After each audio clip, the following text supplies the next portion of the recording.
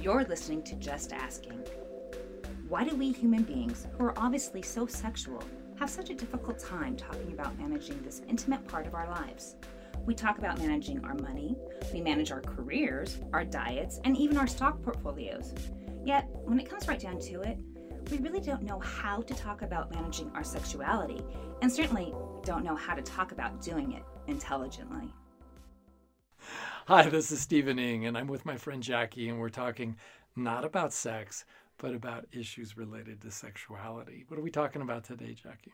Well, the last time we spoke, Stephen, we talked about the list, right? This idea that we all have this preconceived, this person who I will date is going to be 6'2" and have a PhD and have, voluptuous hair, whatever it is, right? Right. Where we got to, though, which was really interesting, is the list really should be more about ourselves than about the other person.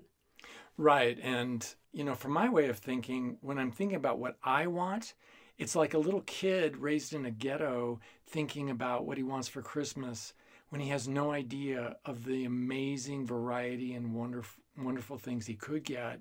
And so he wishes he could get a hula hoop. And instead, his parents have bought him a bicycle. And he had no idea that he could even dream of such a wonderful thing. And it's the same way, I think, with both men and women. When you have a limited life, which we all do, right, when we're getting started, Right. You never even conceive of how wonderful could be, how wonderful a relationship could be when it's truly wonderful. Your own expectations, our expectations might be limited and are limited, as a matter of fact, by our own previous life experience. So, like for me, I grew up in an alcoholic family with a lot of violence. Well, my dreams were to be in a home that had no alcoholism and no violence, which leaves you with just about a zero because there's a real blank slate there. So you really don't want to get caught up in that trap of limiting yourself to your own imagination. Well, and what we've talked about before, we don't know what we don't know. Right. So everybody in my family has been divorced. And so when I was looking for a mate, I was looking for somebody whose family was not divorced. Right? So his parents had been married for 40 years and the siblings had all stayed married. And what I didn't understand is that there's more to it than just staying married. Right, because there are millions of unhappily married people who stay together for decades and decades, and even maybe for an entire life.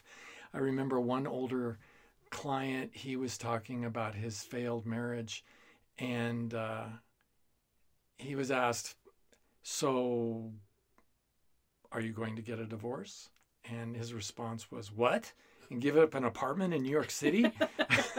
So, yeah, there's some reasons why people stay married. There was even a study done of elderly couples in the United States and the secret to the longevity of their marriages. And the researchers ended up terminating the study early, and because it was so depressing, because person after person, couple after couple, they were interviewing for the secrets of a happily ever after sort of marriage. And what they got was, well, our generation, you just didn't get a divorce. Or, well, that would have been really hard financially because we never would have been able to make it. And disrupt my whole life. Right. And so people... Just to be happy? People, exactly. So happiness was really low on the list. And that kind of makes sense, if you think about our history in terms of Maslow's hierarchy of needs, where when you don't have your primary needs met for shelter and food and clothing and that sort of thing, you tend not to dream beyond that. Hungry people dream of having food. They don't dream of having a happy marriage. So you only get to dream about happiness once your civilization gets to a point where those primary needs are getting met on a regular basis. So we should talk on another podcast about the secret to a long-lasting marriage, right? Because I'm assuming, even though they don't know it, I'm assuming that you do. Well, somebody asked me about this just yesterday, and I think more than fixing a relationship that's not satisfying, I think the vast majority of us would do, rather than fixing a broken relationship and looking at how that would work, I think most of us would be far better served taking a look at how to build a great relationship from the ground up. You know, as you know, most of us spend a lot more due diligence buying a car and looking at all the reviews and going for test drives and asking questions about to our friends and family than we do with figuring out who we're going to marry. Which brings us back to the list. See how that works. Yeah. So we've talked before about understanding ourselves, understanding what's maybe broken or really in a good place in ourselves before we try to bring another person into our realm. Right. Right. Yeah, because I'm going to have a hard time understanding what I want and what I need if I don't really know who I am. So for that reason, step number one for most of my clients who really are looking for a great relationship, not the ones who come in with a troubled relationship, I advise them to begin dating and to begin dating somewhat intentionally so that they can perhaps knock out 20 or 30 different dating prospects over the next year or two, which is a lot. That's a lot of It's a lot people. of dating, Yeah, it's like, but a reasonable amount because it's at least a date a week or a date every other week for a year or two. And that would mean that you'd be able to really run through a lot of your own choices. So you have a chance to reflect on what kind of people am I choosing?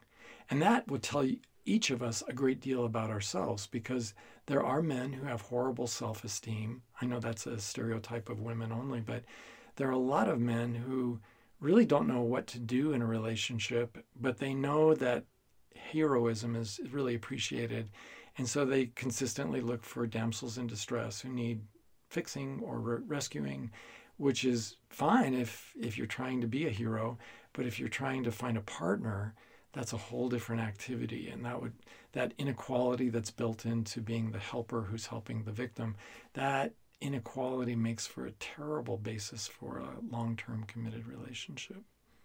Sure. And so that's that foundation. So once I start dating, I start learning about what it is I might be able to have or what I need. And I start collecting data. Oh, from this woman, I realized I really liked what she did when it came to recreation. I loved the good times we were able to have when we were outdoors, skiing or backpacking or fishing or whatever it was we were doing. But I really liked this other woman because she really knew how to dress. And when we were socializing, that just felt great to walk into that restaurant with her on my arm. But, this other woman, she's really good for intellectual companionship and for conversation. And so this idea that I start learning not about other women, but about myself as a man. And I think for women, it's the same thing, right? As you start learning about what you like and what you're really enjoying in the relationship. And it's a continuous process of close, but no cigar. Close, but still no cigar. But as I'm picking, my own brain is being trained by me intentionally to do a better job of picking each and every time. So I may start with 5 damsels in distress, but by number 6, I'm finally switching over to women who really don't need to be rescued, women who kind of have their lives in a together way, the way most adult women do. And it's the same with women who stereotypically collect stray dogs and are always taking them in because, he needs some help. And that forms the basis of their relationship. They're equally doomed to a poor outcome. So what is it, really, what is it that's going to be the list? If it's not about the other person, which is really about the limits of my imagination, I think it's better if we start taking a look at what I need, because then I'm only limited by knowledge, and I can increase my knowledge little by little by little by each failed relationship I go through, so that each failed, even if it's like a one-time date, that may sound extreme to call it a failed relationship, and it really isn't, but it didn't turn out the way I wanted it to, because what I wanted was to find that special someone with whom I could have a happily ever after ending. And that lady wasn't it, or that gentleman wasn't the one. So I learn a little bit more. I get better at picking, better at understanding myself. And then there usually are some very predictable things that we all need to consider. And I kind of wish I could teach the world to think about as they get this process going. Would you be interested in hearing some of that? I would love to hear this, yes. Okay, because I think some of it is going to be a deal breaker for many of us, but there are exceptional people who can work around some of these issues. But for example, almost all the world can be divided into introverts and extroverts. And for those who don't know the difference, it's really easy to remember. An introvert is that person who recharges his or her battery when they're alone. And the extrovert recharges the battery when they're in the company of others. And the difference is only that it's not about shyness. It has nothing to do with friendliness. You can have a very friendly and outgoing introvert, and you can have a very shy extrovert, because I've met them, but they definitely recharge their batteries when they are out mixing with others, those shy extroverts. So figuring out who you are, are you the sort of person who loves being alone and the quiet of at home environment? Or are you that sort of a person who just can't wait to go out on Friday, Saturday night because you've only been at work and those people are no fun? You need to get out there where you can really make something happen. So that's a big thing. And what's funny about this one, I actually had this one. Huge extrovert. I'm a huge extrovert, and my ex-husband was a huge introvert, but I didn't know that because he was so comfortable going out and spending time with people. He was a great conversationalist. So I didn't understand that. And we came back from a party one night, and I was just so wired from this. And I'm like, okay, now what are we going to do? And he's just like, leave me alone. Just walk away from me now. And, and we had a huge fight that night because I was so hurt and offended. And the next day we talked about it, and I went, oh, okay, right? Now that I know this. It's not personal. It's not personal. It has nothing to do with me. It's just who they are. And in hindsight, if you had known then what you know now, although he may have been a wonderful man and perhaps a wonderful date and even maybe a wonderful boyfriend for a time, would he have been an ideal marital candidate for you? Actually, I think just based on that, just based on the introvert-extrovert thing, sure. You could have worked through it. We could have worked through that if I had known, if... Well, that's another thing. Yes, if we had known, because here's what happens on all of these issues I want to bring up today, is that a lot of us are so limited in our experience because we just don't talk about these things that we think, oh, well, he just is tired because it's this weekend. He had a hard week at work. Or she doesn't want to go out because she has a bad body image, and I'll help her by complimenting her. Somehow I will fix what is defective in this other person so that they will become more like, well, me. Well, one of the things that I figured out, my inner circle of friends, my inner, are all introverts. Wow. I know. But what I've realized, though, is that they can only take so much of me. And I think that's why I have more than one best friend. It takes a village. It takes a village. But again, knowing that, I don't take it personally. When they say, you know what, I need to be by myself tonight, it's like, okay, I'll spend time with somebody else. And that's what I think I would do in a relationship with an introvert, is they need to be alone now. And sometimes I need to be alone. But it's like, they need to be alone now, and I'm going to go over here. Hang out with a friend. And hang out with a friend, or go to a meeting or whatever, I'm going to hang out with my social group. Yeah, and that would be an excellent way of working around that. But then, okay, so that's a good example of how an intelligent person might work around this, especially within a couple. But what if you had 20 items like that? Yeah. That were really deeply intimate, personal items about who you are, and the whole reason you got married or partnered up, marriage by any other name, was to share your life with this person.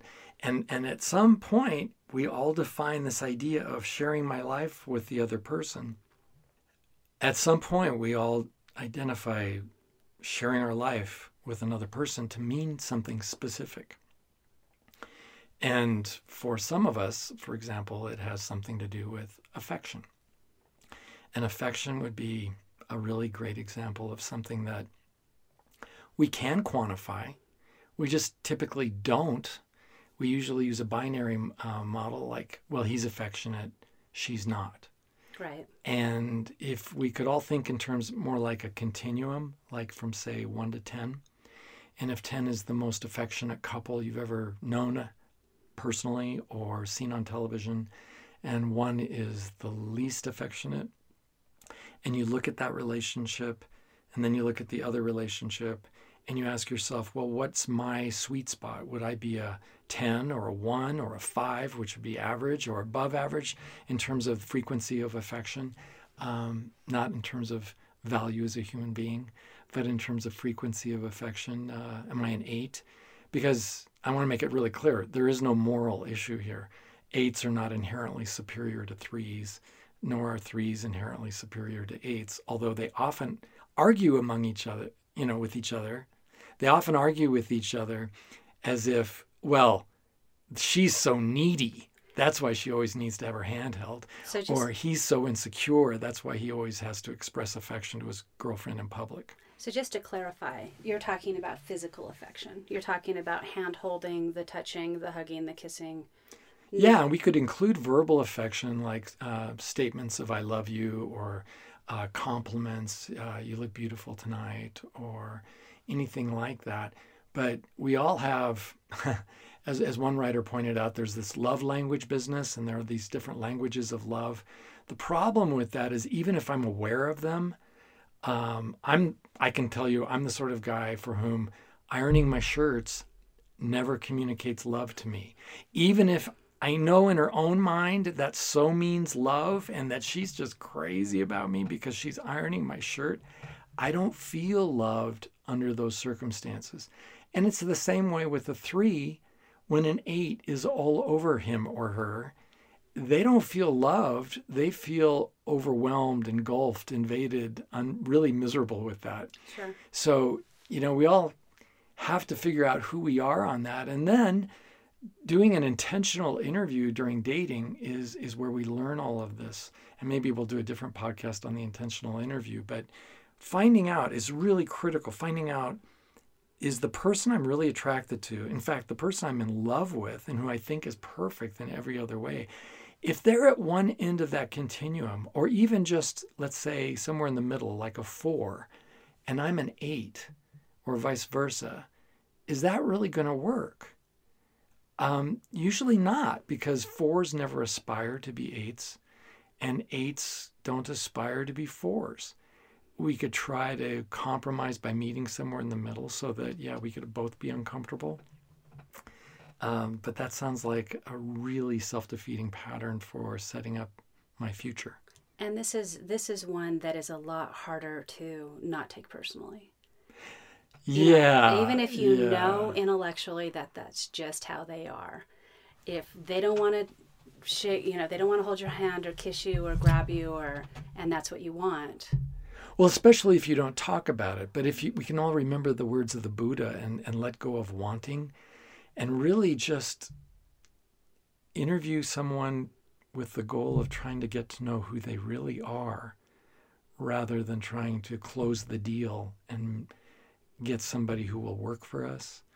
If we can let go of that and cultivate an attitude of detachment, then we can really hear them. Because a lot of us are telling each other, a lot of us go on dates and we really tell the other person who we are, but for whatever reason, maybe because we're too needy, we're too lonely, we're too horny, we really don't hear the message. We don't get what is obvious to, let's say, our friends or our family who are watching. Because every time I lean into her to give her a kiss, she's leaning away. And everybody else sees that, but I'm thinking, oh, isn't that adorable? She's shy. Well, and this brings us back to conversations we've had before about understanding our own boundaries, understanding our own needs and wants. Because when you say the intentional interview, if I go out on a date with somebody, before obviously these podcasts, because I'm so much smarter now, and they're trying to get to know me, I'm not thinking they need to know my need for affection.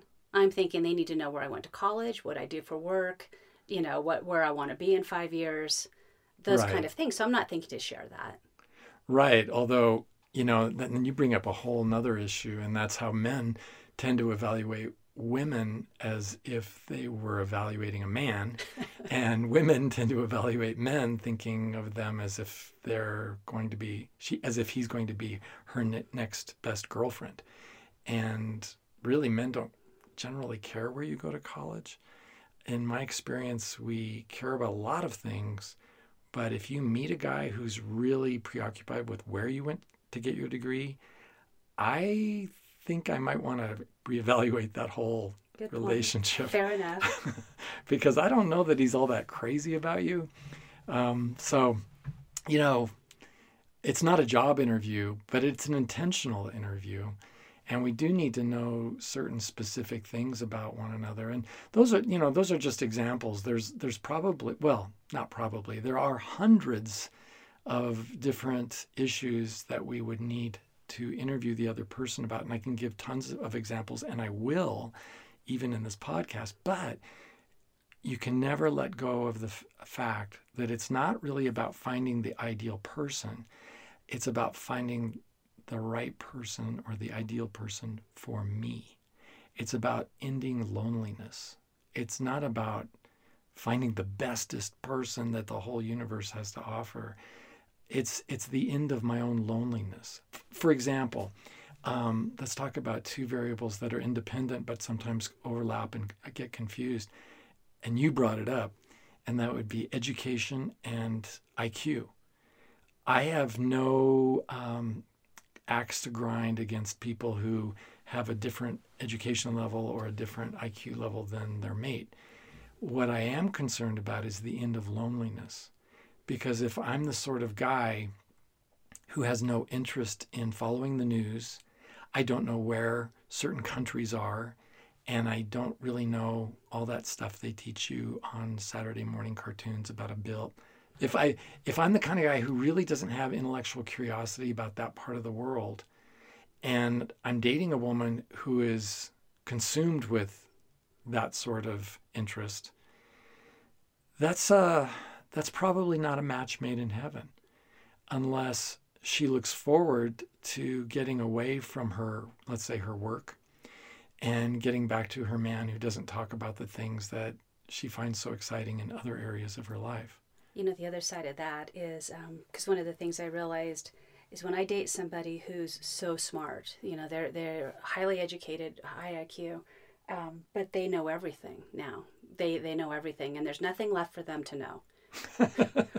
And so there's nothing that I can bring to them, nothing that they're going to be interested in that I heard on the news today or whatever, because they already know everything. Right. They're never going to stare you in the eye and say, gosh, Jackie, that is so interesting. So Tell me more. So one of my things, the way that I rephrased that was somebody who's intellectually curious, who's open to knowing new things.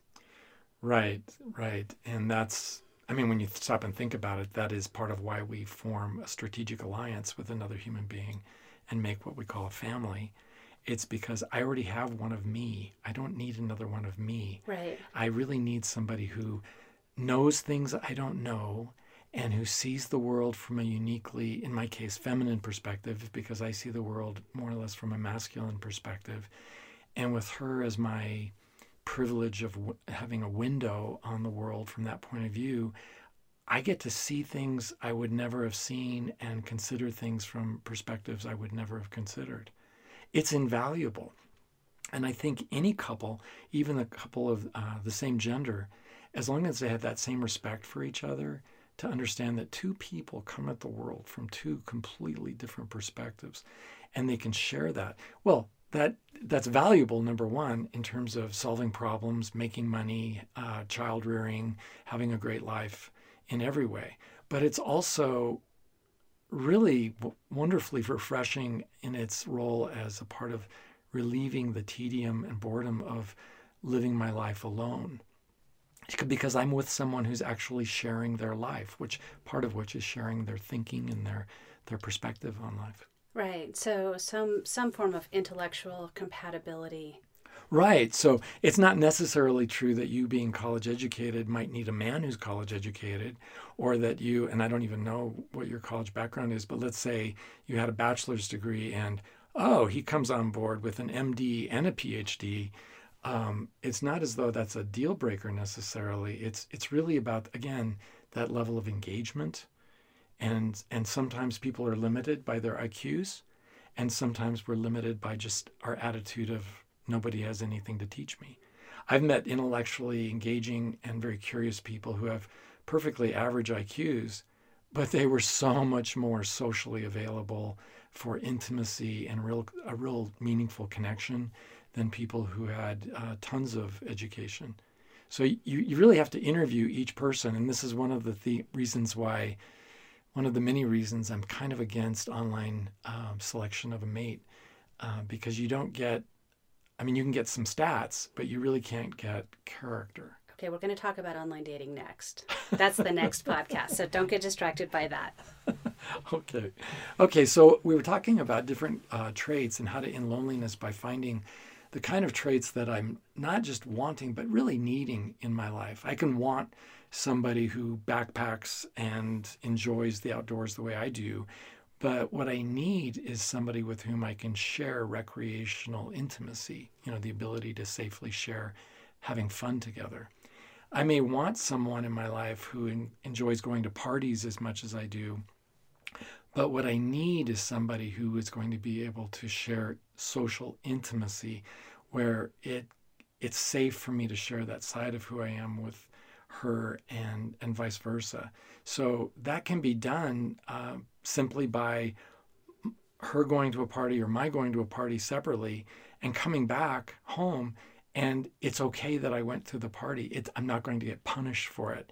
Oh, how was your day? What was it like there? Did you meet any interesting people? And we're sharing and we're talking, and I get to ask the same questions of my mate as well. How was it at home? How did you enjoy yourself? What's been going on? What have you been doing with yourself? That kind of thing. And so it's really not about being identical. So if we talk about spiritual intimacy, this came up just last week in a men's group I was working with. One of the gentlemen was concerned that any woman he dated might need to have exactly the same sorts of fundamentalist Christian values and beliefs that he had. And as we started talking more about spiritual intimacy, I felt drawn to the example of looking at sexual intimacy. And I asked him, I said, I think, I can't tell by looking at you, but I think you're heterosexual. And he drew back in some shock and said, of course I am. I said, right, so you have sexual intimacy with women when you have it, right? Yes. What are you getting at? Well, my understanding is that her area down there below the equator is significantly different from yours. In other words, her genitalia is completely different from yours. Yes, but the difference doesn't prevent you from having intimacy, sexual intimacy with her. In the same way, I think you as a fundamentalist, if you were open-minded and really open to sharing your life in a meaningful way, as long as you could be safe and respectful and get those behaviors returned to you equally, you could have a spiritually intimate relationship with an atheist or a Buddhist or a Hindu or a Jew or anybody else. So let me ask you on this one, because for me on this one, it's that I want to be with somebody who believes in a higher power, somebody who believes in something bigger than us. And I don't really care how they define that. But it would be hard to be with somebody who just doesn't believe in anything. Would it be, and I have to ask you, and then this is the question I'd ask you if I were dating you. If I were an atheist, but I believed that society or mankind itself is a bigger power than I am. It's bigger than I am. It's more creative than I am. It's more important than I am. Would that be acceptable? That would be, yes. Okay. Yes. So it's not necessarily a supernatural higher power, but something, at least if the individual you're dating can see that there's something in this universe that's greater than they are. So there's a certain, I think more or less, it sounds to me like what you're looking for is humility. Okay. Yeah. So, and that's a really interesting way to get around to that. Thanks. And I'll take that compliment. You should do this professionally. And I think, again, if I could take it a step further, it sounds like what you're really looking for is not somebody who believes as you believe in this way, but somebody who, no matter how they believe, would be spiritually and emotionally available. Does that make sense? It does. It does. And somebody who... Because it applies to all these different dimensions of intimacy. Right. If you think about intimacy as a whole being the ability to safely share our lives with one another, and intellectual intimacy would be sharing my ideas with another safely, and emotional intimacy would be safely sharing my feelings with another. And you go through the 10 different dimensions of intimacy, then you realize, well, yeah, I could be with somebody who believed everything different from myself, as long as I felt respected and loved, in the conversation. That could be great. And suddenly it doesn't matter anymore. Well, and back to your earlier point, if you're dating someone who's exactly like you, then what are you going to learn from them? Well, and you've already got one of those. So right. I don't need somebody exactly like me, but at some point I do need some compatibility. And for me, it would be in terms of that physical affection continuum, because although I'm a guy who mistakenly thought I was a 10, well, I've dated a 10, and believe me, I am not a 10. But that's a long and very funny story. But I'm probably an 8 on a scale of 1 to 10. And for me, being with even somebody who was a 5 or a 6 would probably not cut it for me. So, interviewing each other and finding out how to make it really safe for each of us to be okay with our truth is what's going to get us to where we need to be. And that would be a win-win situation, because nobody wants to end up with a life partner, no matter how lonely we are, if the life partner is completely unsuited to us. So you want another example of one of those needs that I can't really say it about the other person, but I can talk about it in terms of myself.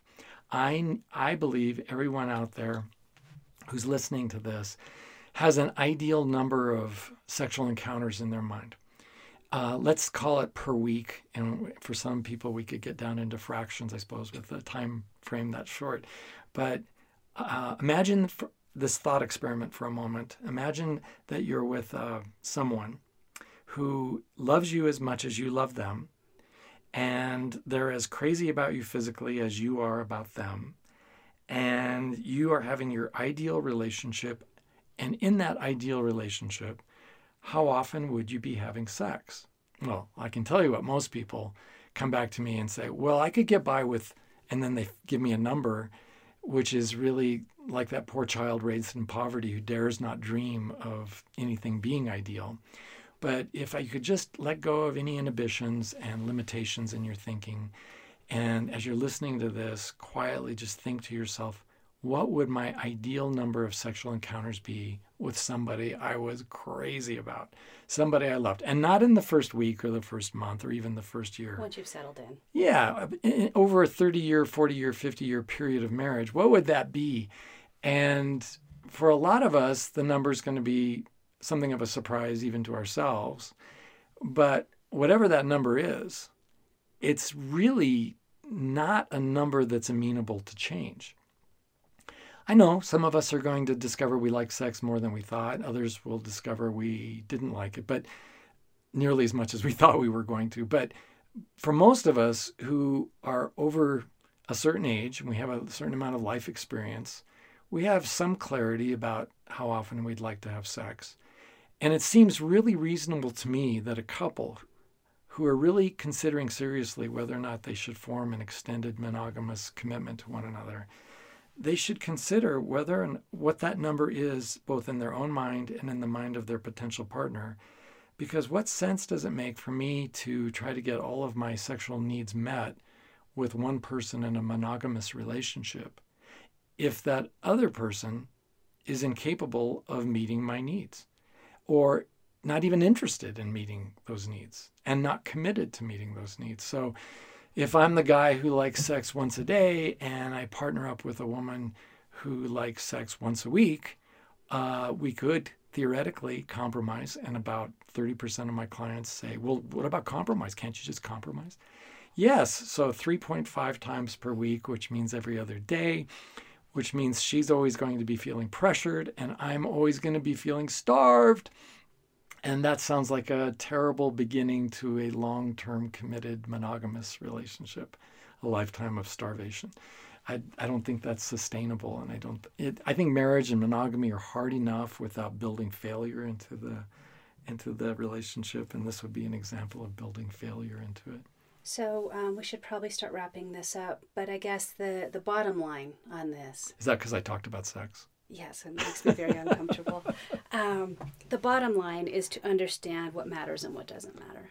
To me as an individual. To me as an individual, and the things, so when you start making your list, you know, even if you don't write it down, but understanding the items on the list, where they come from, what it is about me that I'm looking for, and to understand what matters. And yeah, and I don't even know that we talked about the universal ones that I could slip in here at the very end.